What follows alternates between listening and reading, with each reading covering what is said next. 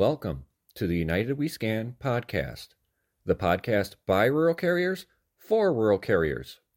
The views expressed in this podcast do not reflect the views or opinions of the United States Postal Service or the National Rural Letter Carriers Association.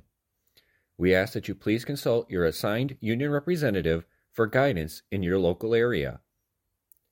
Make sure you like this podcast, share with your fellow rural carriers, and subscribe to be notified each time a new episode is uploaded. Please rate this podcast 5 stars where applicable, and leave a comment or question for us below. Thank you.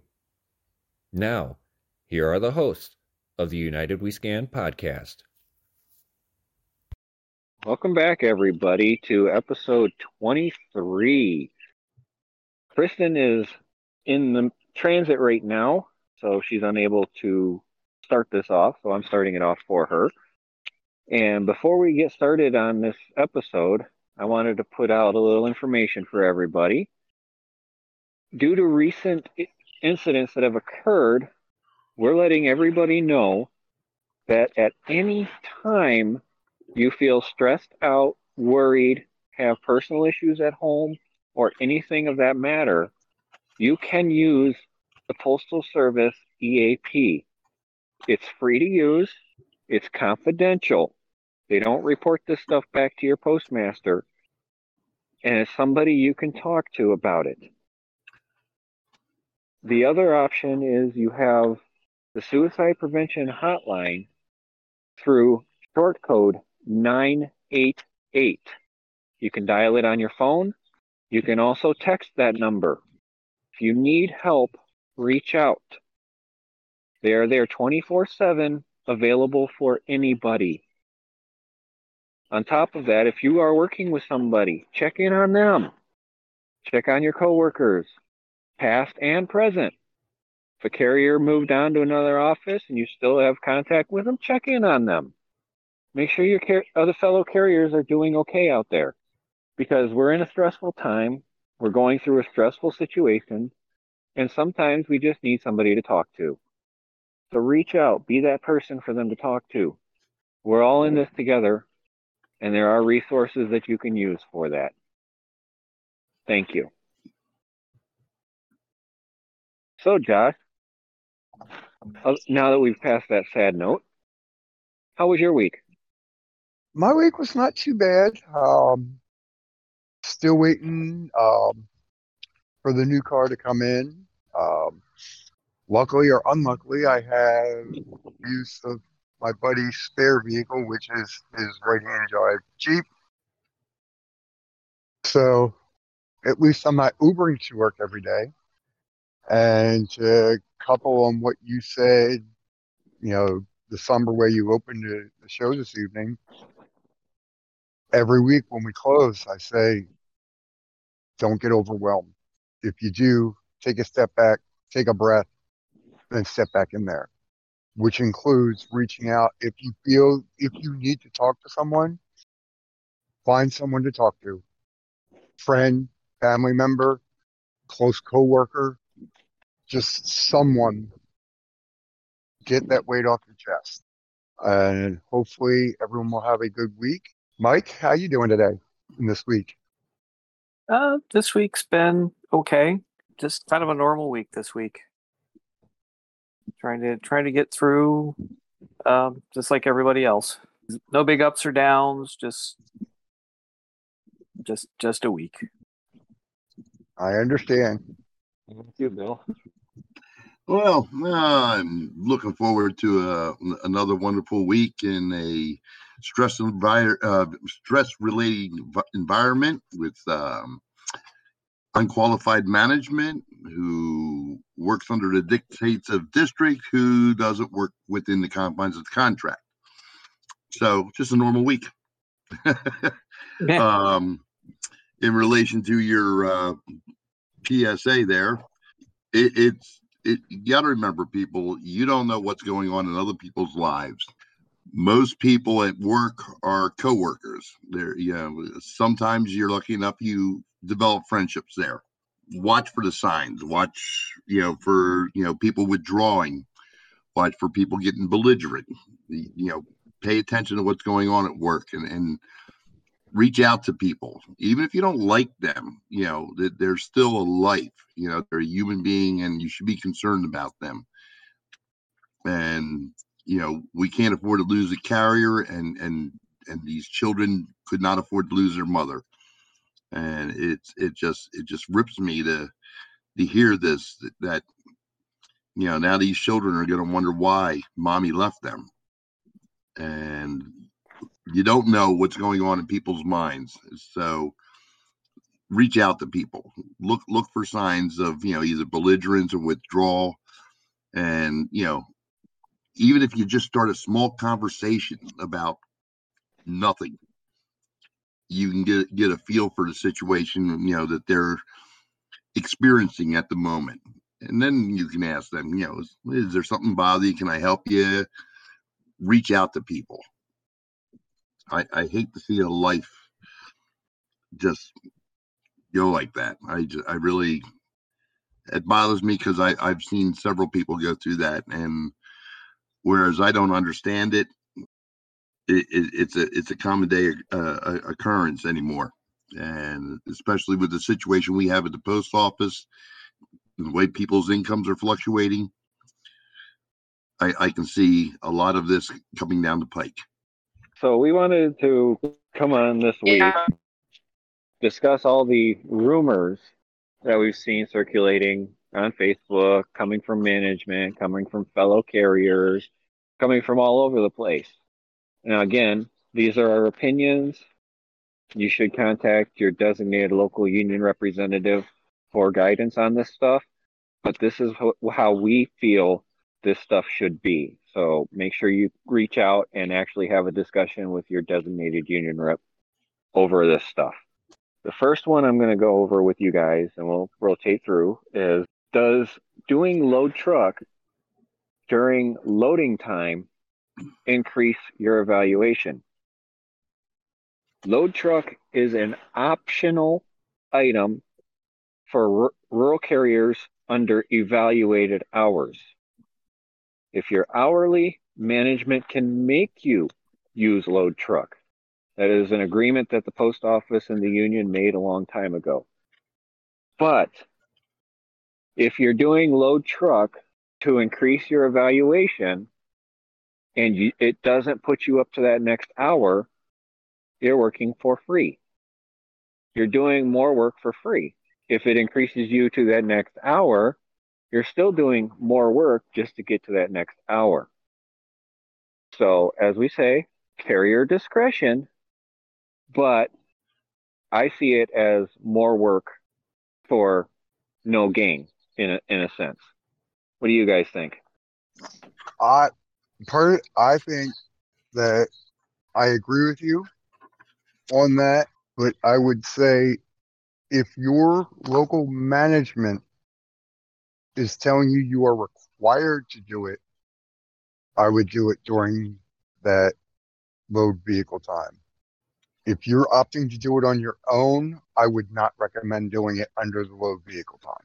And the reason I say that is if they're telling you you have to, you might as well get the credit that they're telling you credit for it, that they're telling you have to do that function. If you're doing it just because you prefer to do it, and that way you can just get the sequence and line them up easier, I would do it when you first grab your gurney and start sorting your parcels, sorting out your parcels, not while you're actually loading your vehicle. Yeah, but because it's only if you're loading them straight into the vehicle. It's not if you're scanning them, putting numbers on them, and putting them in order. Right. If you pick it up, scan it, toss it in the truck, pick it up, pick the next one up, scan it, toss it in the truck, that's one thing. But if you're sitting there, okay, that's number 375, boop, that's 223, and you're using the marker and writing that on the label somewhere, I wouldn't do it during your load vehicle. And I find it especially confusing for a regular carrier to do that. I mean, they ought to know their route by heart. So it's a waste of time. And like you said, there's no gain to it unless you're tripping into the next hour. And even then, you're on the evaluated basis. You want to get out of there ASAP, because the sooner you're on your route, the better your mood changes. All right. And somebody want to get the next one? Oh, PM casing for mapping, huh? Yeah. Don't do it. Don't do it. If you're going to do mapping, it should be your end of shift duties. PM casing stops the clock for that day. If you're going to do the mapping, make sure it's on your end of shift duties. Get the credit for it. Period. And the end of shift is the under return to DU. Anytime after return to DU before you hit PM casing or clock out. That's right. And mapping should be an end of shift duty. And we'll go over that later, what mapping is, what they can do for mapping overall. That's another question later on. So we'll go over that later. The next thing on the list was clocking out within so long of returning. It takes as long as it takes. Right. Some days I can be done in 5 minutes. Some days it takes me 15.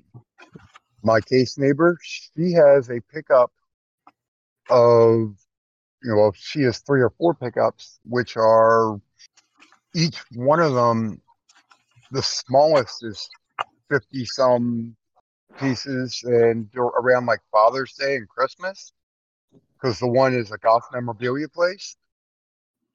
Could be a couple 100 to 300 pieces that she has to unload out of her truck, which means she's getting either a Gaylord or a Cage, rolling it out to her truck, unloading all that stuff, rolling that Gaylord or with a hand truck or the Cage to the back area near the dock where the outgoing mail is, and then coming back and unloading all the rest of her stuff, and then doing her cleanup.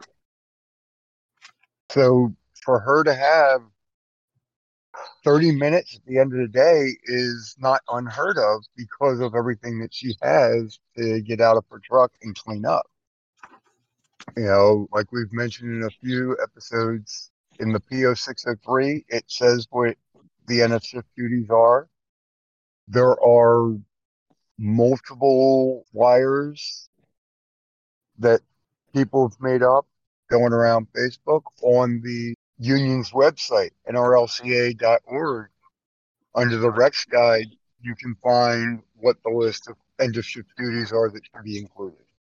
There was a pretty extensive list in this month's national magazine as well.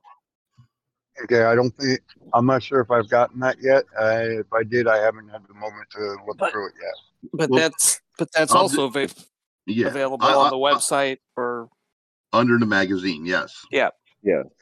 I'll read these off real quick for you. For end of shift duties, you have obtaining a conveyance, using the restroom, depositing collection mail in designated locations, depositing business reply mail, updating your edit books, replenishing stamp stock, replacing undeliverable parcels in a designated location, the DPM and LTM maintenance, closeout duties if required, replenishing rural reach customer brochures, discussions with management, updating case labels, returning keys and accountable mail, completing the PS Form 3821, which is your clearance slip, completing the PS Form 35752, which is a change of address if required, completing the PS Form 3971, request for leave, handling money order transaction, handling undeliverable mail, returning the conveyance to the desired location, and preparing hold mail for redelivery. That's the entire list. It's on our website under our current magazine, as well as being in our current magazine. And that is quotable stuff from the union that you can use with management. So if you have a magazine or you have a carrier that's a dues paying member that gets the magazine, you can ask them for a copy of it. I'm sure they'll be willing to give it to you. If not, you can always join the union too to get your copy of it if you need to. That's another option you can do.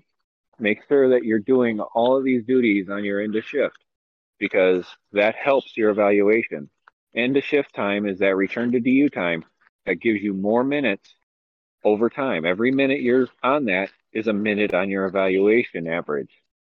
And I guess the other thing too is if management is telling you there is some sort of limit, ask for that policy in writing. Ever since this came out, the union has been consistent is that your end of shift time from the time you hit return to delivery unit, it takes what it takes. If you're going to have some days that you're going to be in and out, and you're going to have some days where, nope, this is the day I got to replace my case labels. This is the day I'm going to do my edit book. Don't let management bully you, coerce you, influence you, whatever term you want to use, to say that no, you have to be out in a set number, a set time, where you have a limit. And if they are telling you, I'm giving you a direct order to be out of here in 5 minutes, tell them, I would like that direct order in writing, please, round dated and signed. And the reason I want it round dated and signed is so that way we both have it for our records, and nobody can say, well, I didn't tell him that, or I didn't hear you tell me that. It's for both sides to have positive verification that this was a direct order. You're not trying to get away with something or anything like that, but it is a physical copy that you can then take to your designated union representative and explain, hey, my postmaster gave me a direct order. Here's a signed copy from my postmaster telling me to do so. And it solves your problems a lot easier that way. Personally, we'll be asking for an 8191 when they hand. I was going to say, and when you hand that to me, could you please have an 8191 to go along with that? Well, you wait for them to hand it to you, then you ask for the 8191. That's what I'm saying. Once they hand it to me, I'd ask for an 8191. Yep. That's your grievance form that we went over a few episodes back. Okay, guys, I'm going to pop in for a moment. Go ahead. Well, I've been listening, so. Yeah, well, I had to stop. My daughter had to go get a phone charger since hers is still in my Jeep. Just everybody wondering where I am at tonight. I had to make a impromptu drive across the state to pick up my daughter since there was a slight accident with my car involving 2 deer this morning that deployed the airbags in my Jeep. And I will know tomorrow when the adjuster gets out there. I'm pretty sure I'm going to be shopping for a new car, which is not what I wanted to do. I think anybody wants to do that right now. Yeah, my poor Jeep. So you have I wanted to anything touch on. Yeah. When you hear back, I just kind of wanted to touch in on the. Huh? What was that?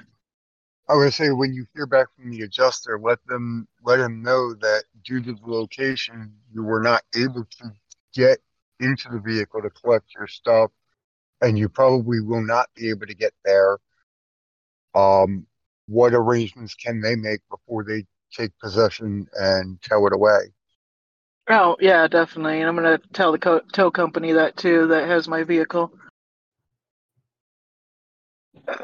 But so yeah, I have a few moments before I lose signal again. So I'm kind of going to be popping in and out tonight, listening what I can. So that's what's going on with me. I just wanted to touch on the beginning because I caught the James part with the EAP. That is also available for anybody in your household that lives with you, free of charge as well. So if there are issues that somebody in your household needs to use it, you can reach out and use it for your household members as well. Yeah, my wife has it on speed dial. Oh, I'm sure she does. All right, and then on that also, we have management turning around and telling people that they only have so many hours in the office before they have to leave. It's the same thing. It takes what it takes. We are not city carriers. We don't get 2 hours in the morning in the office, then we have to leave for the route. We also have the option to case our DPS Although with the evaluated system, we don't get compensation for casing DPS unless it's under 400 letters a day. Then you get the option to case it. So if management's pushing you to get out the door, telling you it's a direct order, again, get it in writing. Same situation. You know, it's funny that I find that, my route's now up at 64 hours a week. And they're giving me 3 hours and 47 minutes to case. And then they give me 6.5 hours to deliver it, which is approximately 2 hours more than I need to deliver it, because when I'm done casing, I'm more efficient on the street. The less time I'm on the street, the less likelihood I'm going to have an accident. The less time I'm on the street, the less fuel and wear and tear I'm accruing on the vehicle.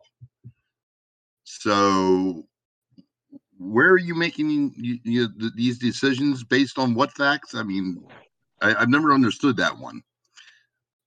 And, and that'll go back to the next thing about stopping at mailboxes every 3 to 5 seconds, because when I drive up to a mailbox, I do it in 2.8 seconds.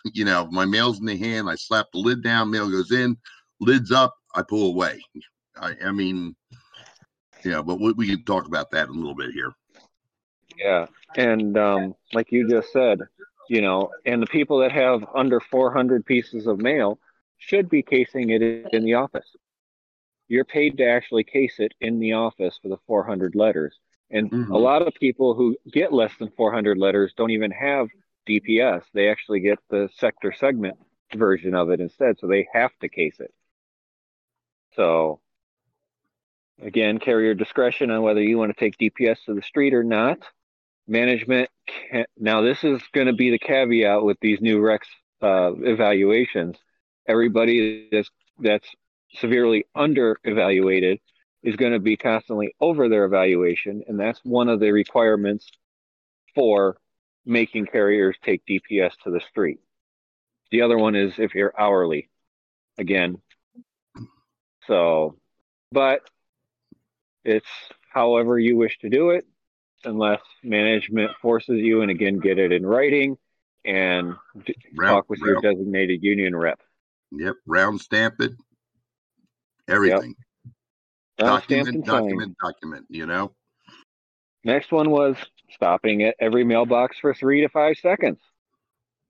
So the biggest rumor that's been going around and a lot of people have been talking about is management telling them to stop at every mailbox for 3 to 5 seconds to get the breadcrumb for stopping at that mailbox. If you don't have anything for the mailbox, the PO 603 says you can skip the mailbox if the flag is not up. Management telling you to do a stop every 3 to 5 seconds, you definitely want to get that in writing, because not only can your postmaster come out on that route and inspect you, the postal inspectors, management from other offices, district managers, national managers, regional managers who don't train their management to do the rec system can come out and inspect you on your route. So you want that in writing, that your manager told you to stop at every mailbox. Otherwise, you could possibly get in trouble for that. I've got a question in regards to that, because that leads to another conundrum in regards to, I don't get credit for the stopping at that mailbox because the DPS didn't have any mail for that mailbox. I didn't have a box holder that day. So people are asking, if I don't have mail for that mailbox, then does that tell them somewhere in the rec system that I'm falsely stopping at that mailbox? That's a question further down, actually. We can jump into the next question. But it's food for thought. We'll get to that one too. In regards to that, Bill, I would say if you have flats or letters from the hotcakes or flat rack, right, or they have outgoing mail, if you stop at a small percentage of boxes other than the informed delivery shows there was DPS for, it's a no harm, no foul. If you're stopping at every single box every single day, it's going to throw a red flag up. At some point, At some point, somebody's going to say something. But with all the flaws we have with this system and the scanners, how do we know what is and what isn't being credited? That's where the transparency issue is critical in regards to the true evaluations of this program. I mean, there's more questions than there are answers, and then the answers we're getting are conflicting with each other based on Right. district, DR, ADR, rural carrier specialists, management. There's so many cooks in the kitchen that I can't go to get a good cherry pie with any cherries in it. Right. And, like I said in the past, I've heard supposedly that if you're at a walking pace, when you pass the box, it'll hit the breadcrumb. But then you see other sources say that 3 to 5 seconds. So no one has been able to definitively say one way or another what actually gives you.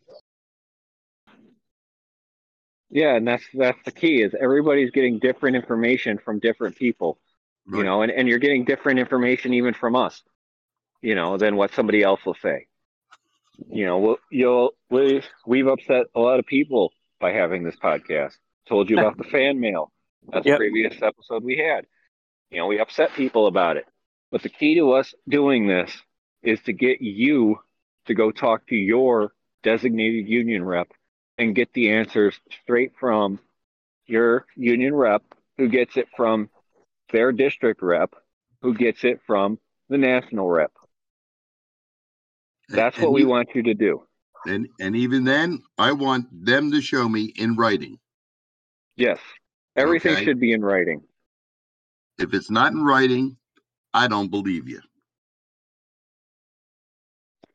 Unless And you we tell don't me post you love anything me. in writing. We don't post anything in writing. We just talk about it. If I'm If only that paid only- 7.5 hours, I should only work 7.5 hours. This is funny because I sit there and say, okay, folks, do you understand the evaluated system? And apparently they don't. It's not based on your daily hours. It's based on your average hours for the week, based on your routes evaluation. Mondays in my office are a bear. I'm putting, 9.5, 10 hours in there every Monday because for some reason the plant can generate a truckload of mail for us on Mondays, and then it peters out through the week. So by the time I get to Thursday or Friday, and even with the marriage mail or box holders or whatever you call them for your local, supermarkets, I'm back down at 8.5, 8.75 hours. So it's the average. So if you're getting paid, as in my case, I'm getting a 48K, and I'm getting paid for 9 hours, and I'm getting done under 9 hours. That's the average. And that goes into whether or not you're going to, do your 7.5, or I do my 8.9 hours or 9.6 hours. It's an average over the course of the week based on the routes evaluation. Now, if you're going to ask this question, are you also going to stick around for an hour and a half when you're done in 6 hours? Yep. If you work 7.15 hours, are you going to stick around for the extra 15 minutes? Because that's what they're paying you for. Yeah, I was going to make that point too. And then there's the other aspect of this too. If you're only working 7.5 hours a day, how do you expect your evaluation to go up? Yep. You want to work 7.5 hours because you're paid 7.5 hours, then you're never going to see 8 hours as an evaluation. Yep. Especially if you're really shortcutting yourself on your end of shift duties. Yeah. Yeah. The other thing, when I first started seeing these posts coming up, that when people were talking about their cuts and saying, well, I'm only going to work, I was as a 45K, 9 hours a day. Now I'm only getting 7.5. Well, I'm not going to work past that. It's like so you're not going to serve part of your route. you're going to take it out on your customers. That you're going to take that out on your customers, and you're going to deny them service because of your loss of evaluation. We're still, you still have people relying on you. You know, what if those people on the end of your route are waiting for the medication that you have that you're taking back to that you're quote taking back to the office because you're not going to work over 7.5 hours, or you know, there are still people who mail important documents through the postal service. Believe it or not, they don't all email them or that. So you're denying your customer service, and that it could just be my age showing, but that just really rubs me the wrong way, and that just really puts the post office in a bad light, or us in a bad light. That. Think about this: court documents. It takes 2 to 3 days for it to get to you at minimum. Yeah. And when it gets to you and you deliver it, the certified for them, they have 28 days to respond to that. And you're eating away at those days by not delivering it to them. I want to say the other thing I want to touch base on with the 7.5, you know, scheduled 7.5, I work 7.5. You know, to kind of touch base on what Bill was saying, on if you get done in 6 hours, are you going to sit there? You know, what are you going to do for that hour? You know, for that hour and a half, are you going to hang out? I'm going to jump ahead to the last thing on the list of going hourly like city. If we go hourly like city and you get done your route in 6 hours, guess what? They're going to want you to work for those other 2 hours to make up your 8-hour day. Yep. Yeah. The other carrier that had 7 hours, 7 hours has 9 hours on his route. Guess what? Now you're going to get 2 hours off of him to go deliver his route that you've never done before. Yeah. People keep saying, well, I think we should just go hourly like the city. Personally, I wouldn't want to. Nope. Yeah, it sucks. If I'm an 8-hour evaluation and it takes me 10 today, I'm only getting paid 8. But by the end of the week, when it's only taking me 6, it balances out. And and I'm still getting to go home early at the end of the week. Yep. And then, it fluctuates, season to season. We're coming in when school lets out, June, July, that's traditionally our slow period is traditionally a slow period for mail anyway. So you're not gonna have a lot to deliver. And then, it starts ramping up at the end of the summer, up until we get to the Christmas peak. So, we Josh hit on it, just go hourly. There's more to it than that. City carriers, if they're done and they haven't made their 8 hours, they have to go help or they have to take leave. Yep. Or sit around the office. Or and now this is nothing against our city carrier brethren. Nope, it's not. It's not. We support their contract just as much as we support ours. They have a great contract that they work with. We have a great contract that we work with in many aspects. So this is nothing against our city brethren. No, different beasts. It's a totally different beast to be a city carrier than it is to be a rural carrier. Yep. Still the same stuff, just different beasts of how you handle it. Yeah. Integrity scans. No scans allowed in the office. This one gets my goat. I can, on one hand, I can, the economist in me, on the one hand, I can see why they're doing it. They're trying to get at carriers who are actually falsifying stuff and saying, no, you shouldn't be scanning stuff when you're back from the route. But the other thing is, at least in our district, there's a 3:00 window. If you get back and it's 2:59 and you make that scan in the office, it's okay. But if it's 3:01 and you make that scan in the office, then you end up on a report. So that's the one part of that. And then the other thing is, well, you have to take it out of the, after 3:00, if you're going to, you missed a parcel, parcel slid under your tray, it got buried under something. And are you going to take it out and deliver it, or you're going to make some scan on it? You take it out of the office and do it on the street. That just bugs me on just some deep level. I can only speak for my station, even though my office is as large as it is. Even station to station, they have, there's different quote unquote rules of what, I should say expectations from management.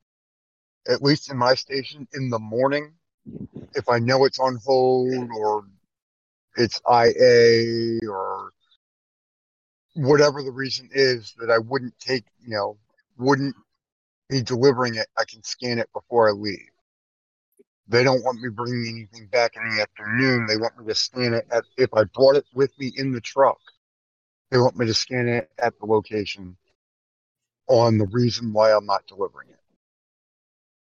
Which I can understand, which I can understand that. I would suggest getting with your local management and local representative to find out and hatch out what is the best and appropriate action for this. If you come back and there's packages and they tell you need to take it for a ride and scan it off the premises, that in writing. One, get it in writing. Two, make sure you let your representative know that this is the procedure that your local management is giving you. So they can tell you, yeah, unfortunately that's it, or no, wait, we need to put a stop to that. But I would definitely say put that back into your local management and representatives court so they can work it, amongst the two of them, they can work out a reasonable solution. Is this happening on both ends? Because in my office, I do this all the time. I scan my holds, my forwards, my return to sender for whatever reason. I do those all in the morning. Like I say, if I pull them out of my cage and it's, oh my God, these people moved 2 months ago and they're still getting their bark boxes sent here and put them in forwarding. I do that at the office if I catch it in the office. I do that. I do that also. If I know if it's something that I know is not going to be delivered for whatever reason that day, whether it be hold, forward, incomplete address, no such number, whatever the reasoning is, I scan them all in the morning. But every now and then, like for my apartments, I may not catch because the way I see it's the apartments, I throw it in a bit, in a tub. And then when I get out there, I actually sort them out. So I might not see that it was an incomplete address, or didn't have a proper apartment number, or it was an incomplete apartment number until I get there. So I scan them all there if I took it with me. And I'm going to say that I've seen it in my office where a carrier missed a package and they're like, well, I delivered it. Well, go next door, punch this number in and put where you delivered it. Is that an integrity? Is that keeping integrity? The other side of that is go back out to that house, see if you can get the package and scan it at the house. Are you paying me for that? Integrity is what you make it. If you want to be accurate and have integrity in your scans, you got to do it the right way. And the only way you can do it right, with management trying to coach you to kind of falsify a scan, is to talk with your designated union rep about it. Because falsifying a scan is falsifying a government document. We've gone over this before in another episode. So you want to cover your backside when you're doing this stuff. Here's the mapping in AM. Yep. Versus end of shift. All right. Mapping, as we mentioned earlier, it should be done as an end of shift duty and a return to DU. If for whatever reason management says you have to do it in the morning, because whatever reason, there's no one going to be here in the afternoon. It's too late in the day. You already take too long. Whatever their reason is that you can't or they won't sit down with you to map in the afternoon. That is 8127 time. I would also suggest reaching out to your local representative and say, hey, management is telling me that we have to do it in the morning. We can't do it in the afternoon when I get back under end of shift. See if they can come up with, talk with management and get it corrected to end of shift. But if they absolutely insist that it has to be done in the morning before you hit the street, that is 8127 time. As soon as they say, hey, James, come on, let's go map. We're going to map your route. Start your stopwatch. Until the moment you get back to your case, continue to finish casing or pulling down or whatever you're about to do. Some people are saying, well, I'm just going to put it as load truck. No, because that is load truck function is exactly that. It is just the time it takes you to move the conveyance, fully loaded conveyance from your case to your truck, empty the contents into your truck, and bring the conveyance back to where it belongs. Whether it be to set it back up for the next morning, or if they have a staging area that you're allowed to put it for in the afternoon when you get back, so you can just grab it and unload your vehicle. But that load truck function is exactly that. It's the time it takes you to load your vehicle. Nothing else. Anyone else have anything to say about that? Yeah, make sure you notate the time on your 4240 also. Because when it comes crunch time and your paycheck shows up and they didn't input the 8127 time, having it on your script sheet, your 4240, is your one way of having documentation that it occurred. And if you want, you can put in the time you left your case to the time you got back to your case on there as well. That's another option you can do instead of starting a stopwatch. But make sure you notate this time mapping right on the comments of your 4240. Yeah, I was going to say, because when we did the have the clerk's round stamp it and then make a photocopy. Yeah, I was going to say it just makes sense because when we did the initial mapping, and they figured it was going to take you all day to map your route, you got P time for that. So it just seems to make sense that if they're going to make you do it during the morning, then it would only make sense that it's something outside of your normal evaluation. So it should be 8127 time. That just seems to make sense to me. The better would be to do it in a shift when it's just actual time. And at this point, it should just be just adding things to your route or just making small changes. It shouldn't be wholesale mapping at this point. 5 to 15 minutes on average, probably 5 to 15 minutes. I mean, obviously, if there's no changes at all to your route, then you just are going in and verifying that that the system didn't change anything. If you activated or deactivated boxes, like I just deactivated a couple boxes that have been vacant for over 90 days, and the city bought them out and are demolishing them because it's flood zone. So I need to make sure that, I need to get in there and map to make sure that they're set as inactive. Yeah. I go one step further with this, with a calendar at the case that you can put that time down on, because my office particularly, finding a 4240 3 days after it was completed is like the proverbial needle in the haystack. So if you have your calendar there, I mark it on that. I know people take pictures with their phones, carry little notepads, the little fold over spiral bound notepads in their pocket and all, whatever, but document it somewhere else too. Okay. Yeah. Because like I said, if you have a problem, getting the 4240 to show that you actually worked it and your paycheck shows no reflection of that effort, then you have the backup proof in case. Yeah. Like I said, just it's like finding the ark in the warehouse, right, Bill? Hey, being a tactical officer, I don't leave anything to chance. Yep. Yeah, exactly. And since we just touched on that, making boxes inactive. Now, this is one thing that's been going on with the system lately, is that it's actually marking boxes inactive that don't get DPS. That's something that's been going on with the system, and I've had a couple of them actually happen on mine too. So when you're going through your mapping, make sure you're checking for your inactive boxes, because you want those active boxes, especially like on mine. I have a couple of customers that all they get are third-class mail. It still counts towards my evaluation to have that box active.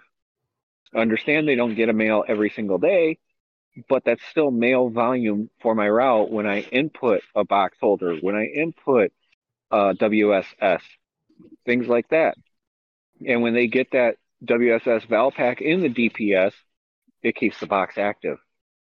The only times that I've had that actually happen is boxes that only get the marriage mail and whatever box holders I've put in the system. But you want to make sure that they stay active unless they're vacant, and then you have 90 days. The 90th day is when you put it vacant in your edit book, not before that. Because I had a house that sat vacant for 89 days, and somebody moved in on the 90th day. I got their first electric bill.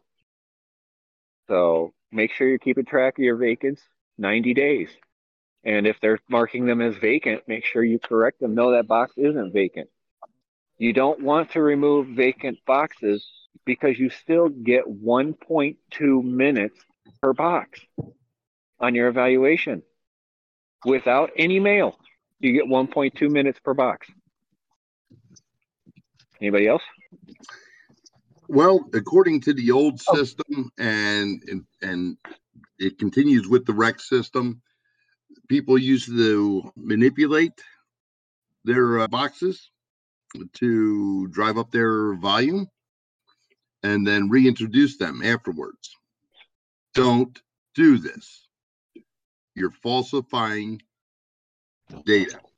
You're falsifying a government document. It will lead to termination. It's an old trick. People have been caught before. People have lost their jobs over this. So don't do it. I have one address at my townhouses that I didn't even click to me that they haven't really gotten mail in a while. When I drove by, when I got to the CBU last week, the scanner popped up for the edit book option asking, is this address occupied? So I hit yes, it is, and kept on going. But if that didn't pop up, or if I kept ignoring it, or if I said no, it's not occupied, the system might have tripped that to say that it's no longer, that it's vacant. That I don't know, how one ties into the other, but the fact that because they hadn't gotten mail in a while, it popped up, as for the edit, to ask, in the edit book if it was occupied. I turned around, looked across the street to the house. There was a car in the driveway, and the light was on. So in the house, so I'm like, yes, it's occupied. Certifieds in DPS. A lot of people have noticed that they're getting certifieds in the DPS. This is the new thing.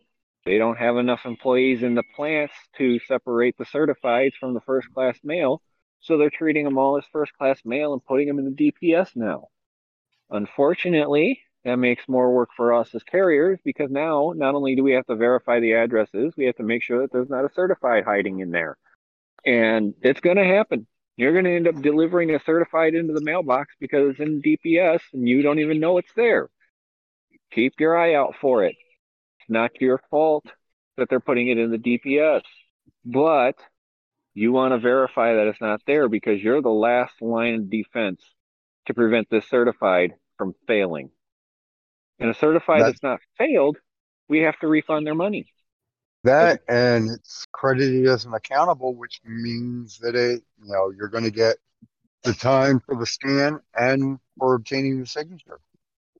And you'll get the credit for it from receiving it from the clerk, even though you didn't receive it from the clerk, because it only registers on your Rex if you scan it in the field. Whether you scan it delivered or attempted with a 3849. Yep. You get the credits for it. And then if you go back out and deliver it again, you get the credits again. So make sure you're looking for them, because that's good money on your account. Yep.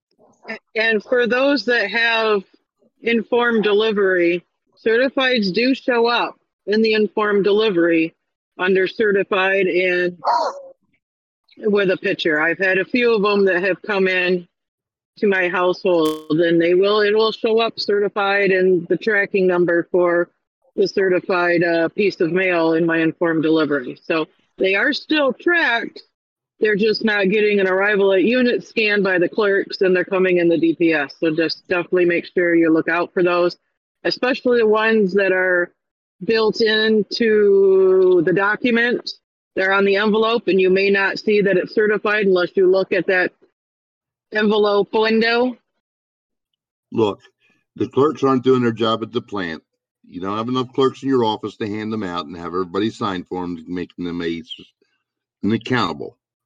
Does not make you lax in regards to doing your job. You get it certified, you see the certified, deliver the certified. The customer paid for the service, give them the service. Get the credit, do your job the right way. Second trips, as far as I know, second trips are there's really no other than the Rex procedures. Second trips are not changed. The Rex procedure for second trips is you return to when you get back to the office and you do the return to delivery unit. You then do all of your end of shift duties, dispatch the mail, take care of your markups, your forwards, your UBM, put stuff away, and then if you're going back out on a second trip, then you hit PM casing, and then you do start load and end load. I mean, if it's just, hey, this express came in after you left, you hit start load, walk out to your truck with it, you walk in, you get in your truck with it, you hit end load, and then you go and deliver that however many, if it's just one express envelope, if it's a couple of parcels, whatever it is, it's still load time plus 2 minutes per mile. But it's done on PM casing, because second trips have always been outside of your evaluation. So this is delineating when your evaluation is stopping, and it denotes the time that you went on that you're now ending your evaluated time and doing something else. With the exception of the Christmas overtime. Well, except for overtime, yes. But normally, currently, presently at this time, if I was to do a second trip tomorrow, that's how you do it. And that procedure is, it's been the union has put it out in several places that is how you do second trips. And then of course when you get back to the delivery unit, that's when because I have an FFV, that's when I do my scan for the ending mileage. I come in, I grab my clipboard, I walk over to the supervisor's desk, and I do my clock out and, sign my 4240 and turn it in for the end of the day. Yeah, and it's called second trip for a reason. A lot of offices are telling you it's a second trip in the morning. It is not. The morning stuff, if you're delivering packages in the morning, should be straight time. Plus EMA if you're driving a POV. Yeah. It should be straight time in the morning. It is not a second trip. Don't let them call it a second trip. And if they do, contact your local union representative for guidance. Because second trips are supposed to occur after the first trip. Boy, you ought to explain that to my management. They have trouble understanding the difference between first and second. The first being it comes first. The second being after the first. You can't have the second without doing the first. Is that No, what that's saying? That's not what district told me. District told me Supposedly. well, okay, you know. Supposedly. But remember, management can't math. Look at Rex. They can't math. Oh God. Why do you think we have facilitators instead of management doing the mapping? All right. All right, stop picking on the They're not here to defend themselves. yes. Yeah, we shouldn't pick on them if they can't defend themselves, and we'll be more than happy to discuss it with them. Oh yeah, it's much more fun face to face. Yes. We'd be happy to have a manager come on this and chat with us about this. Mm. Maybe even the regional manager. Oh, you'd love to talk to him again, wouldn't you, James? Yes, I would. All right, moving on. Entering authorized dismounts for every dismount, even one. Okay, and this changed a couple of times, but if you have an authorized dismount in your edit book, and you mapped it and you did it when you completed your mapping, whether it's a CBU, a school, a business, a hardship, when you make that dismount, that initial dismount is figured into your reps, is figured into your evaluation under Rex. If you have to make another trip if it's a CBU and you have too many parcels, you can't handle all the parcels and all the mail, and you need to do one and then the other, and you have to make a trip back into your truck to complete your delivery, that is a second authorized dismount. And then that's when you should do the authorized dismount and then the number of trips. It's the total number of trips. If it's 2, you put, RB2. If it's 3, RB3. If you only make one, if it only takes you one trip out of your truck to do your dismount, then you don't enter anything.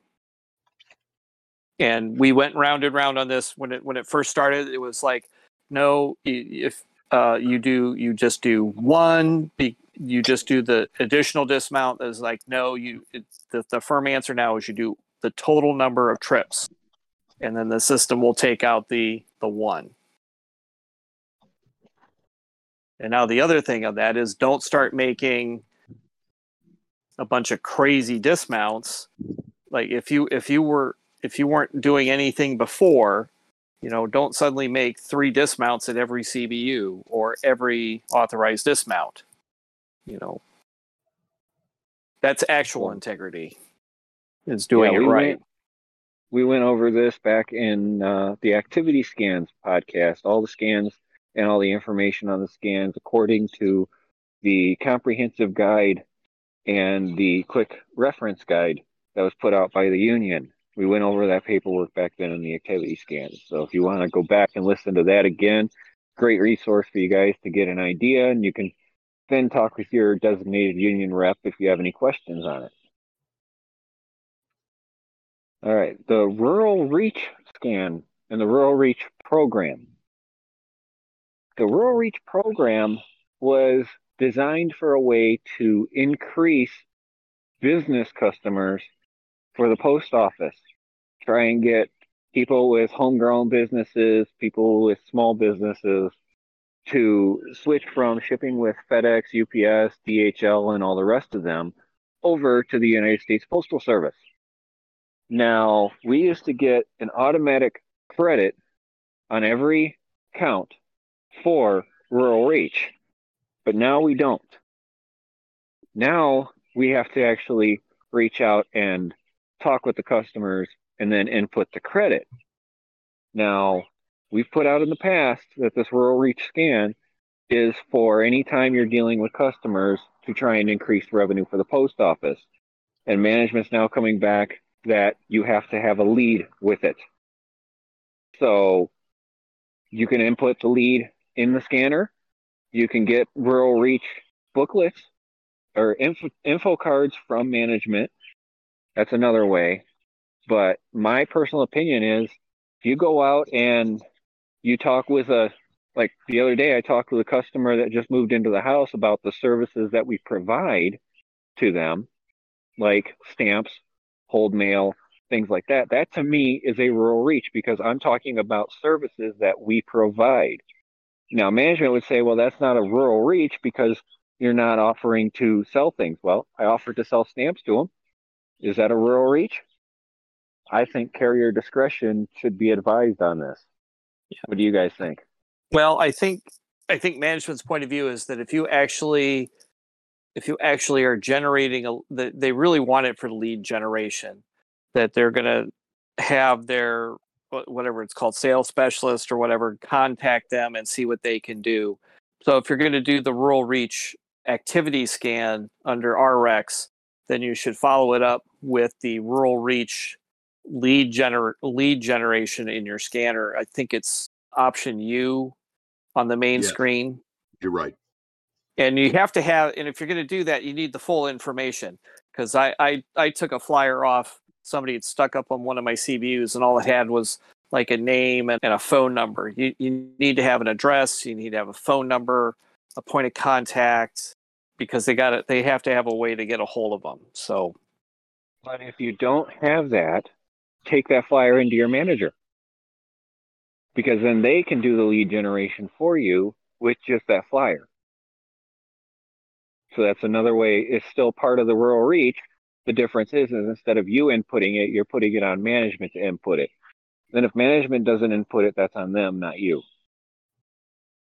I'm going to make a broad sweeping statement and say that unless you are following the lead generation as rural reach is intended, then carrier discretion is a broad stroke in regards to talking to customers about hold mail sales, stamps, socks sales, forwarding services and such. I think that's, I wouldn't be personally comfortable doing that, but like you said, it is carrier discretion. In the Facebook group, I got my hands on a copy of the USPS addendum to the rec stuff. And under the rural reach, because I have done research on it and I've double checked, and it does not say you have to fill in under the lead on the scanner, but it does say that you need to bring the lead information back to management, whether that be in the method of a lead card or even just jotting down the person's contact info and bringing it back to management that you discussed the rural reach. Now, also under carrier discretion, just to expand on that, if somebody's tucking their flyers in between the flag and the mailbox, and you input that information into the rural reach, I'm comfortable with that. Mm-hmm. That's carrier discretion again. Yeah, carrier discretion. But it is an opportunity, that you can generate, some sales. And I think that falls under the rural reach intentions. Next on the list is working controversial. off the clock. Yeah, this one's controversial for a lot of people. Off the clock. Absolutely not. God. We have talked about working off the clock numerous episodes. Do not do it. If management's okaying somebody to come in early, then they need to be clocking in. Yes. And when you say, oh, it's not hurting anyone, I can't remember what year it might have been the 2012 arbitration. If not, it was the one before that. But an arbitrator looked at, and the post office showed the reports of how many hours on average it was taking rural carriers to do their routes, which was a lot less than that our evaluations were, and the arbitrator reduced the standards of how many pieces a minute we got for all the different classes of mail. And working off the clock for anybody can affect your evaluation overall. you're possibly getting more mail out than you're actually getting credit for. You could be doing things that could get you hurt. And then when you're hurt, you don't get OWCP, which affects you. OWCP gives you 75% of your pay tax free. While If you're off on an injury because you hurt yourself when you're off the clock, you lose that 75% of pay to keep you going until you can get back to work. What bugs me about this one is the fact that we have said and fought for years saying we didn't get paid for everything we do. So why the hell are you doing something you're not getting paid for? You're cheating yourself, you're cheating the route, you're cheating your sub. You're cheating the person who may get that route after you've been on another route, or you retire, or whatever, you leave the post office. You're giving them more ammunition in saying that you can do more for less. Don't give them any more excuses to cut your pay, folks. And like was said, the arbitrator took time away from us because of people working off the clock. It affected every carrier in the nation. Yeah, not just the ones that were doing it, but every one of us. So keep that in mind. I'm sick and tired of having to fight for people who turn around and pull this crap, and then I went down 4 hours. No shit, Sherlock.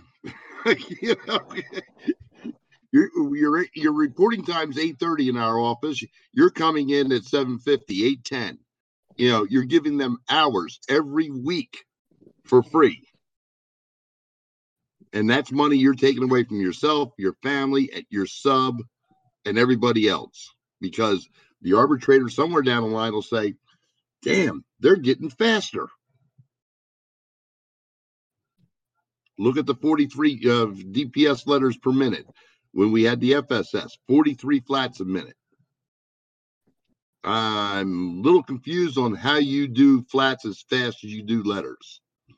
I don't, but maybe people do. Stop cheating yourselves. The machine does it faster. Next one.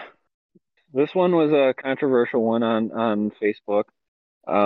Taking DPS to the street, that your markups should be sorted while you're on the street. You should sort them into the attempted not known, UTF, insufficient address, etc. No. When you're out on the street, you're not paid to sort through that stuff. That is an end of shift duty. Your end of shift duty is to sort your mail and put it where it belongs. Straight time. Anybody who wants you to do that, get it in writing, talk with your union rep, because it's an end of shift duty. Anybody else? Well, I mean, I don't necessarily sort it, but I separate my UBM from all the stuff I have to mark up and forward. I put my 3M mail in a different spot, and I put my holds in a different spot, and then work through it when I get to the office. But I don't like sort it out. Like I have a big stack, and it's like I don't sit there and go, okay, here's all my forwards, here's all my IAs, here's all my ANKs, here's my UTFs. I just put it all in a big pile, and then I do sort it out. And then the 3M I have to separate by the two. Either it's for our office or the other office in town that has a separate zip code. They want those separated. I don't separate that on the street. But I do put it in different sections so that I can, this is the stuff I got to mark up. And then I work through all those markups. Yeah, I just throw all mine in a tub. Sort it when I get back to my case. That way I get into shift time. Well, I get into shift time for mine too, but I just go. But you're right. I could just put it all in one pile and take longer at end of shift. Exactly, and it is part of the PO 603 end of shift duties to sort your mail that you bring back from the route. So any manager that's telling you sort it out on the route so you can bring it back and just throw it in the slots when you get back, get it in writing. Talk to your union rep. Yeah, I usually case everything, but all my Nixies, except UBBM goes right into the tub under the case, but all the rest of the Nixies, just except for IA, go into one pile. The IA goes in a separate pile, and then it goes for a ride. And when I get back in the afternoon, I actually sort it out. Yeah, I'm like James. I just tuck it in my bucket and just sort it back when I get to the office. The next one. The scanning parcels individually versus all together for each address. Because I scan all of, so when I get to my CBU and I pull out all my parcels, I scan all the ones that go into the individual mail slots. I scan them all at once, hit enter, and put them in the mail slots. I scan all the ones that are going into the parcel lockers. I scan them all at once, and I put them in the parcel lockers. The last thing I saw from the union says that it does not matter whether you scan, click through, deliver, scan, click through, deliver, or if you scan them all together. It says the last thing it says, as I read it, says that the credit is the same. Yeah.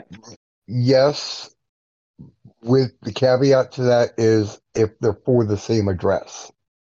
No, I scan. I do the same as you. When I get to my apartments, I scan them all, all the parcel locker ones, complete it, all the in-app mailbox one, all the, the flat things that'll fit right into the mail slot.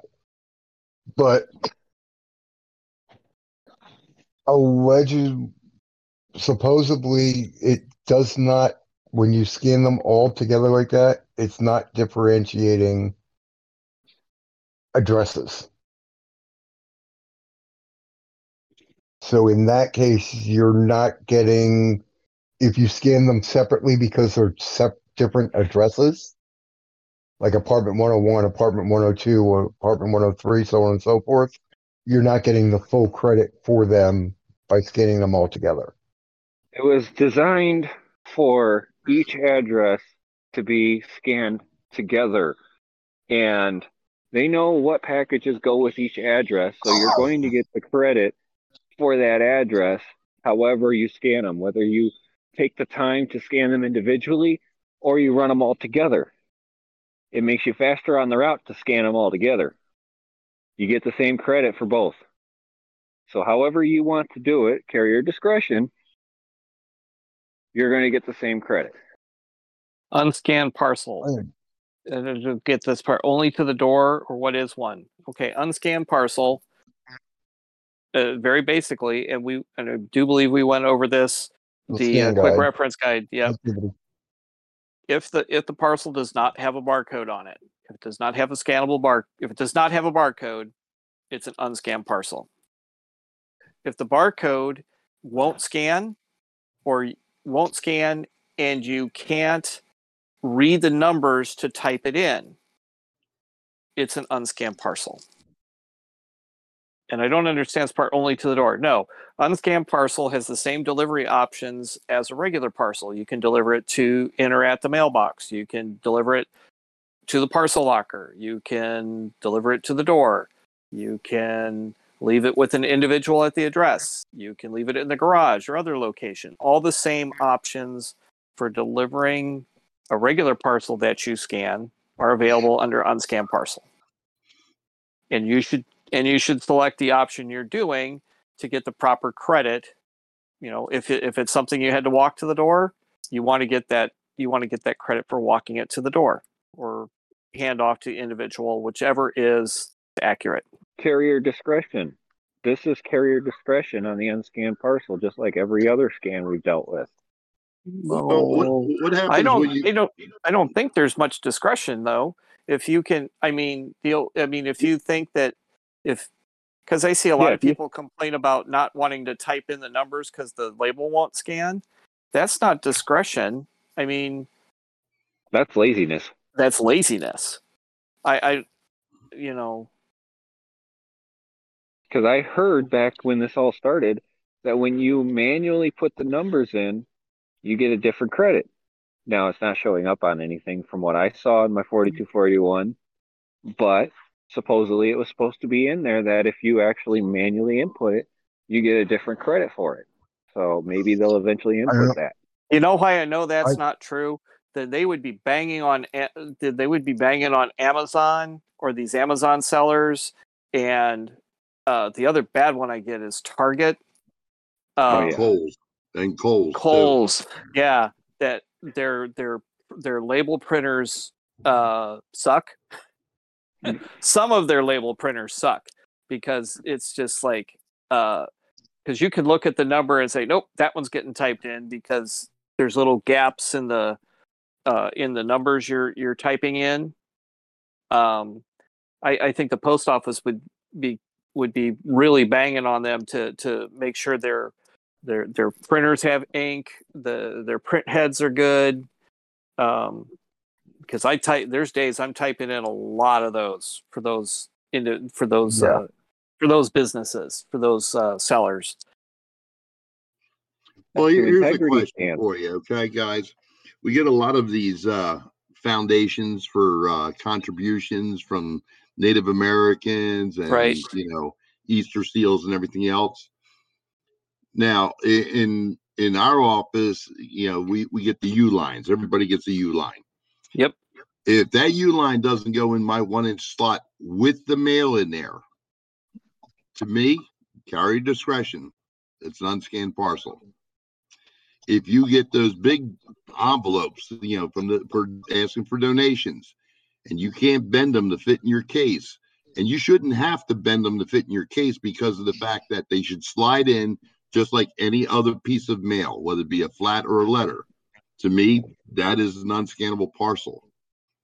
Now, I have several mailboxes where I can fit my 2 grandsons into them because they're that damn big. They really are. I mean, I put priority boxes in there, and It doesn't matter. If I have an unscanned parcel, it's going in the mailbox. If it won't go into a standard mailbox and I have to take it to the door, it goes to the door as an unscanned parcel. But again, it's carrier discretion. Yep. And when I see the U lines, people cry over this. I love it. I love it. I love it. I love it. Yeah. I'll just go on to that. I will say that in our district, our DR put out in his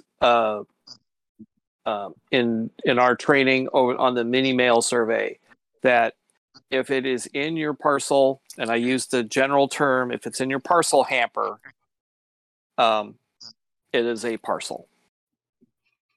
Well, we heard that too during our RETS training, and then they turned around and shot that down real quick. Well, then you have the ones that sometimes I get the in my tub flats. You'll have, the ones I'm talking about, the Indian School, the VFW, right, all those ones, and then I'll find some of them in my parcel cage. Right. So instead, I treat them all the same. Here is in the PO 603 the definition of a parcel. A parcel is any rigid article that exceeds any one of the following dimensions: 5 inches in height, 18 inches in length, 1 9/16 in width. So that is what they call a parcel.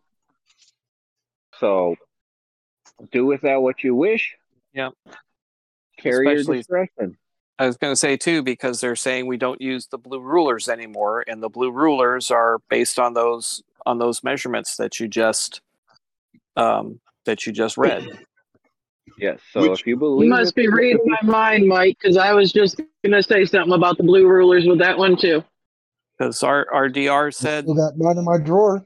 He said the you can just throw away your blue rulers now because we don't use them anymore. But the only language we have is the P603. I mean, other than them saying if it's in your hamper, it's a parcel. The only concrete language we have is the P603, which has those measurements that James just read, and those equate to the gaps on the blue measuring gauge, which they say we don't need to use anymore. So this really falls under the heading of carrier discretion. Take all of that oral diarrhea I just spewed and do with it what you will. Now, We are for entertainment purposes only. There we go. now I can't recall, but I have seen in Rex where they still do the dimensions of 18 and a half inches and all. And I'm sitting there laughing on, folks, I mean, make up your mind. Is it a parcel or isn't it? As long as you feel you can back it up, don't leave money on the table if you can back it up. Yeah. Bill, this next one is definitely for you. If I don't have DPS for the box, I'm not stopping at it. What if you have a box holder? What if you have newspapers that dropped off at your dock every morning? What if you have marriage mail? What if you have clerk mail? What if you have the food drive cards? What if you have any number of items that's not in your DPS? Flag. If the flag's up and I don't have mail for it, why should I stop? I'm not getting credit for it because the rec system's recording whether I have DPS for it. Folks, you stop at the mailbox for flag. You stop for clerk letters, for box holders, for saturation mailings, for whatever you want to call it. If you have one article of mail, if the flag is up, if somebody has a parcel in a plastic bag hanging from your mailbox for carrier pickup, stop for the box. If you don't have anything for that box, if I don't have anything for that box and their flag is not up, I'm not stopping at the box. I'm not getting caught one way or the other trying to pad my delivery evaluation. Period. In the P0603, your delivery and pickup information is in the P0603. It says any mail that you have to be delivered to the box the day you receive it, unless management authorizes you to leave it. If the flag is up, you are required to stop at that box. Now, I know that some people, well, a big hashtag going around is not today, postal inspector. A postal inspector could probably go around and throw a letter in a box, put the flag up, and see if you picked it up. Don't take that chance with your job. Now, I know a lot of people are going to say, oh, the postal inspectors don't do a lot. They don't go around and do a lot of stuff. They do. They set up stings on people. They get enough complaints, they're going to actually investigate. People will call in. They'll call your postmaster. They'll call district. They'll call national and complain. And then the postal inspectors will come out and see if you're doing it, whether it's leaving mail for days on end in the mailbox, whether it's stealing gift cards from the mail, like some people have been doing. Some people have stolen checks. Some people have stolen money. So the postal inspectors will come out and do sting operations if they feel like something's amiss on your route. And then you'll get in trouble for it. And the postal inspectors are a lot better at writing paperwork than your local postmaster is. The union would have a harder time fighting against it. So be mindful and do your job, because customer service is the one thing us rural carriers do best. We take care of our customers. We watch out for our customers. That's our pride in our job. Carrier had said that their postmaster was having them come back at their evaluation time, whether they were done or not, under the new evaluation. Again, it goes back to the 7.5 hour we talked about earlier. If a manager's telling you to come back at your evaluated time, that's delaying the mail, in essence. And hurting your evaluation. So by them telling you to come back, tell them you want that in writing, round dated, and signed on your desk when you get back in the office. And you need to contact, I would take that straight to your district rep. Yeah, straight to your district rep, because that needs to be moved up to the district office, because your union rep will pass it up to your district rep. Your district rep will take it to the district office. That's the only people that can talk to district office is your district rep. So I would talk And with it's your possibly the district rep or the district manager that's putting that directive out. yeah. So don't let them bully you. Get it in writing. You ought to What see was how the fast other? people stop, saying things when you ask for it in writing. Isn't that funny? Yeah, that's how you get stuff solved. If they want to put their name on it, then that means they stand behind it. I armed all my carriers with that phrase. Can I get that in writing? And text messages are not an official form of communication except in an emergency. However, you can use text message images. You can print them out, take a screenshot, send them to your email, print them out, and use them as more examples of them giving you direct orders. Like they say in the text, I'm giving you a direct order to do this, because the text message is going to be timestamped. Mm-hmm. So you can actually show on this date at this time, they gave me a direct order to do this. So even though text messages are not an official form of communication, you can still use them as examples of them giving you direct orders. Yeah. At least supposedly. Yep. The other thing too is we say it's supposed to be for emergency, and the same thing with messages through the scanner. They're supposed to be, emergency situations. They can't say, hey, there's, make sure you're taking emergency or safety messages. They can't say, hey, it's hot today, make sure you're taking breaks in the shade. Oh, by the way, we have late parcels come back to the office. They can't sneak something in like that. They have to be directly safety or emergency messages only. Like, for example, tornado warning in the area, get to safe shelter. Since we're coming up on major tornado season, we've had quite a few in the country already. That's an example of an emergency message. Or another example was there was a shooting at a mall just recently in Texas. If a carrier was in that area, that manager could have sent a message, hey, there's a shooter at this mall, find safe shelter somewhere. That's an emergency message. Yep, police activity. Oh, yeah. Amber alerts. In the area of, Amber alerts come through automatically.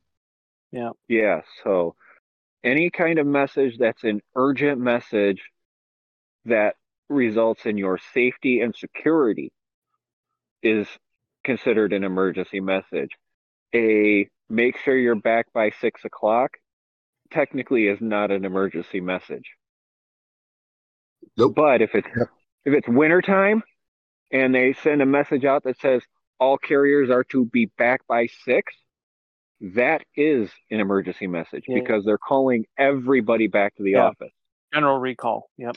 General recall. Or roads are getting bad, all carriers come back to the office. So weather-related emergencies, active shooters. Or a wildfire in your area.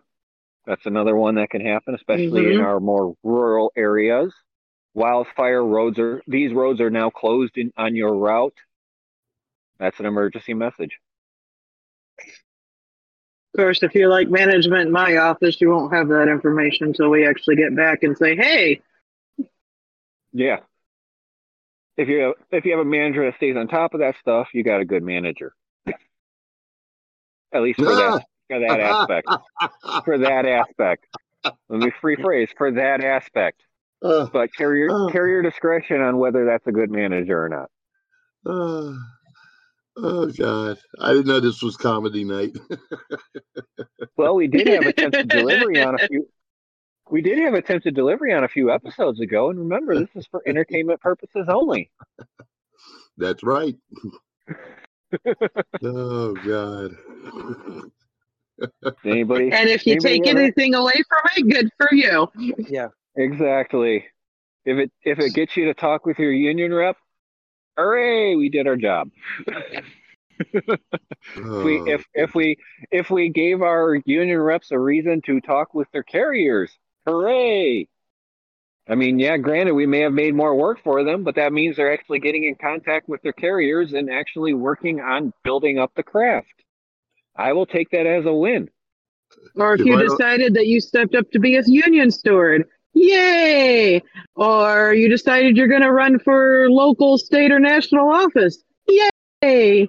Or you're just going to go and attend a meeting, yay! Sorry. Or if you're willing to pass on information to your fellow rural carrier that may not listen to our podcast, or pass on information. Hey, I just read this in the PO 603. Check this out. Yay! Or if your supervisor confused her cell phone with the scanner and accidentally sent you a Chick-fil-A order.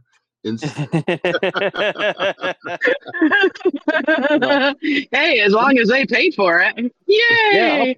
I'll pick that one up. Yeah, I'll pick that one up. It may not get back to the office, but I'll pick it up. had to laugh at that one. That one really caught me off guard. That I would consider that an emergency message. Oh, they might have passed out from hunger. Yeah. Okay, last one. All I don't even want to hear this one. Okay, but go ahead, somebody, please. Which one? Going hourly. Oh, going hourly. You guys want to be like city carriers. No offense to our city carrier guys, but there are rural routes out there that for 3 months out of the year, they only work 4 hours a day. And then the rest of the time, they're working 10 hours a day. And they average out to 6 days a week. So you want that carrier? Here's the other thing. With going hourly, like the city carriers, you may lose that protection of only having your one route. Yes. Yep. You definitely will. Yep. I mean, that's the other downfall to being hourly. And If you think you're micromanaged now, Yeah. imagine what it's going to be like. Why you stop for 10 minutes here, you stop for 15 minutes there. What were you doing? You want to know And- micromanagement? Ask one of your city carrier brethren or sister. yep. They know all about the micromanaging of your hours when you're hourly. Ask them. They'll tell you and not exactly how it goes. And not only that, I know people are complaining about all the extra stuff you have to do under the RX. Think about before the city carriers went off the actual physical time clocks. They had their little card. They had to clock in, they had to clock out. If they were doing a different function, they had to go back to the time clock, swipe their card, and change their function on the time clock. And now they're doing it on the scanner. Yeah. Just like clerks had to do that, just like the janitors had to do that. Yeah. So, that if we go hourly, our REX will probably go on a system like the city. We would probably go on a system like the city carriers, and you're going to clock in, clock out. You're going to break in, break out. And any little change in your function, you're gonna have to enter it into the scanner. So you're going to be doing the RX stuff, but it'll be a different flavor. Yep. And You on top of that, don't want to do that. There won't be any more 6-hour days on a Wednesday after a Tuesday after a holiday. Nope. There's not going to be the short days anymore. You're going to be there 8 hours minimum. Yep. Minimum. Yep. And like I said And then before, let's not Speed up forget your- city carriers also have to submit a 3996 if they're requesting anything over, whether it's auxiliary assistance or overtime, they have to put that request in to be granted that. Yep. And management will say nope, and so now you're got to try and push 9.5 hours worth of work into 8 hours because they just denied you your OT or your assistance. Yep. Yep. And like I said And that's- before, and you were just saying it, if you want your 8 hours, you have to, and you're efficient. You're one of the speed demons. We report at 7:30. You're done by 1. Well, guess what? You have to be there till 3:30 for the next 2 hours. Hey, we were short. Hey, we were down 2 routes today. We need you to take 2 hours off of pick your route. Or take 2 hours off of Route 2 and Route 3 each, or so you can make it. Or, no, I really have to leave, and it's like, okay, if you want to get paid today, then you need to put in leave, and then we'll be able to start taking leave in hourly segments too. Then it's like, well, then you need to submit a leave request, or you need to put in leave for these last 2 hours. Then, And here's a problem with that whole scenario. Say you have a jet Jason in your office, and he does his 8-hour route in 5.5 hours every day. He's been doing it that way for the last 2.5 years. Yep. They have down routes, and they turn around, they want to hand off 2 hours to him. Okay. Now, the problem of it is he'll start slowing down so that he starts working his hours. And they come back and say, look, for 2.5 years, you've been doing it for 5.5 hours. The only time you went over 5.5 hours during the Christmas overtime when all of a sudden you were working your 8 hours. They're going to use all this data in there in the rec system to their advantage to say, no, you can do it as you have for the past 2.5 years, and we're giving you these 2 hours. Now we're going to come into a big fight over that, because who's to say that he's not entitled to take that time to do his route in the format of 8.5, 8 and 2/3 hours that his evaluation is. Yep. And refuse to take an extra 2 hours work off of route 2 or 3. Yep. All right, I think we're going to start winding this down. Actually, now that she's home, and missed most of the fun. I had this whole thing that I wanted to talk about earlier, and I've wanted to, and every time I get a chance, I'm gonna have to write it down next time so I can remind myself for next time. Because it totally escaped me again. So it's one of those things going, yes, I want to talk about that. And then, okay, it's a few days, and then you forget about it. And then it gets closer, like, oh, yeah, I'm going to talk about that. And then things happen. And yeah, so next time I remember what I wanted to talk about, I will write it down so I can talk about it. Do you have any final thoughts, Kristen, on what we talked about? The in-betweens of what I heard, yeah. As I was going in and out of signal. Basically, guys, if you need of any type of moral support, mental support, definitely there are avenues to reach out. My prayers and thoughts are with these families that are affected. Most definitely. I may go ahead and post up the GoFundMe on the Facebook page in a little bit once I get logged back in. And everybody stay safe. Do your jobs. We're providing a service. Keep providing that service. If management wants to fight you on providing that service, contact your union rep. I can't stress that enough. It's, we are not the answer for everybody. Like I said, this podcast is entertainment purposes only. You take something away, that's awesome. But the people that you really genuinely should be talking to is your local stewards, area stewards, ADRs, DRs. Make sure you're contacting them if management's trying to pull some funky stuff. Other than that, guys, do your job the way you know how to do it. Do it to your best ability.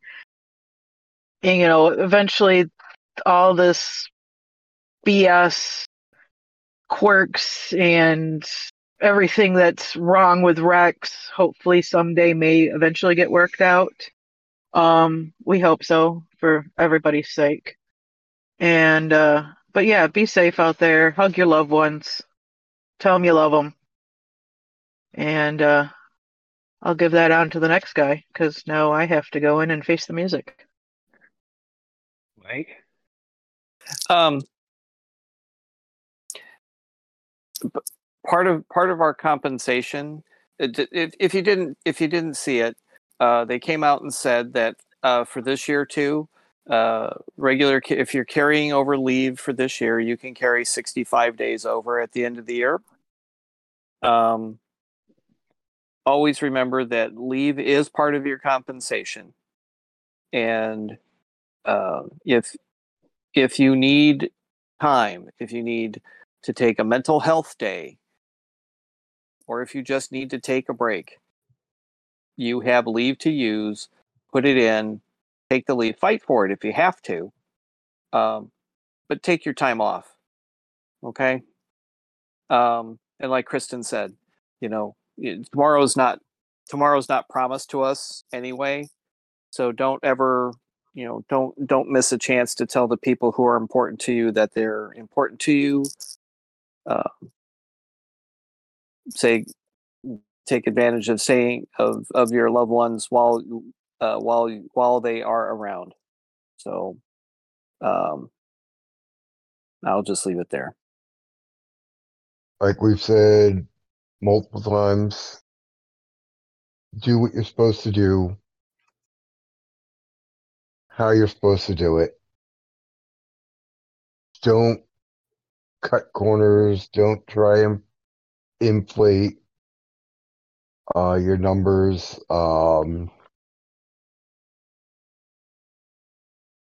If you feel you need help, like I said at the top of the episode, if you feel you need help, find someone to talk to, whether it be a friend, a family member, a coworker, EAP, someone, anyone. As I always say, try not to get overwhelmed. If you do, take a step back, take a deep breath, and step back in. I hope everyone has a good week, and we'll speak to you next time.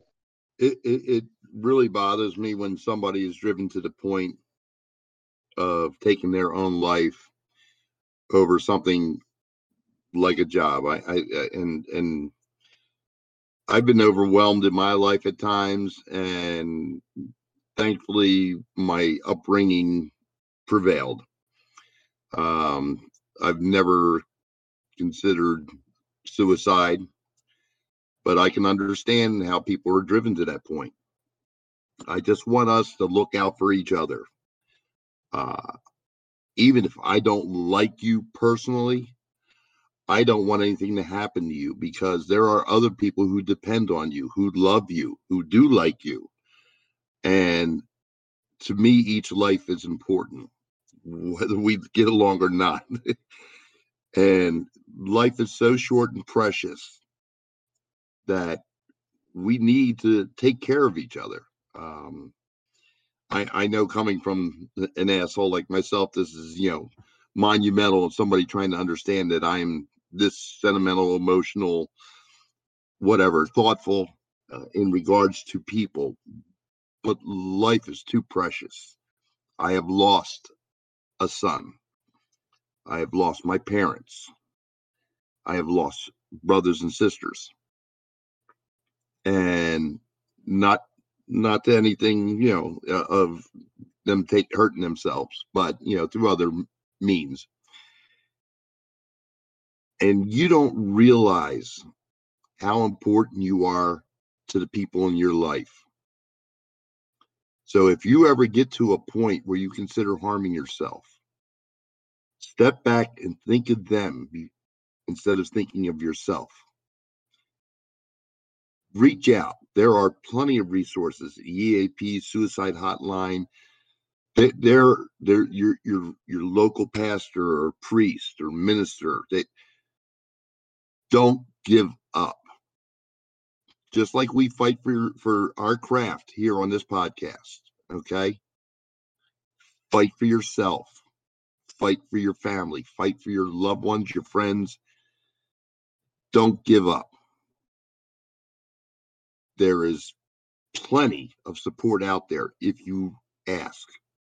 And for everybody who is not of that mind, be aware of there are people that in our offices that suffer some sort of mental illness or sickness, depression, whatever, that you may just notice little things as being off. Like I said, approach them, make small talk, let it lead into a conversation, how they're doing and everything else. Kind of feel them out, but don't let them feel alone. We are a craft. We are a family. And I don't like everybody in my family. And sure, everybody doesn't like everybody in their family, but you don't get to pick them. But we're still a family, and we're here for you. If you don't want to reach out to, those resources you have out there, reach out to us.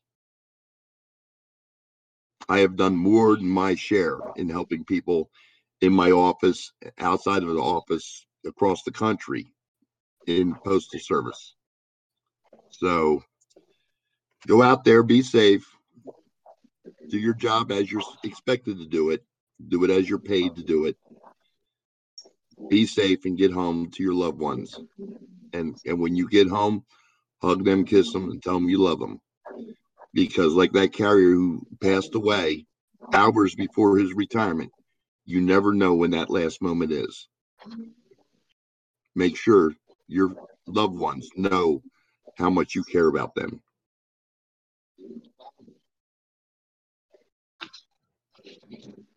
Very well said, guys. I really like that. I'm going to piggyback off of that. As someone who has actually witnessed the devastation of that to a family, not my own, but to a family, and how it affects them, we all need to be out together in this. There is always somebody to talk to, whether it be EAP or 988 or your friends, your family, like he said, a pastor, a priest, your religious leader, counselors. There are a lot of counselors out there, and a lot of the insurance providers out there actually pay for most counselings.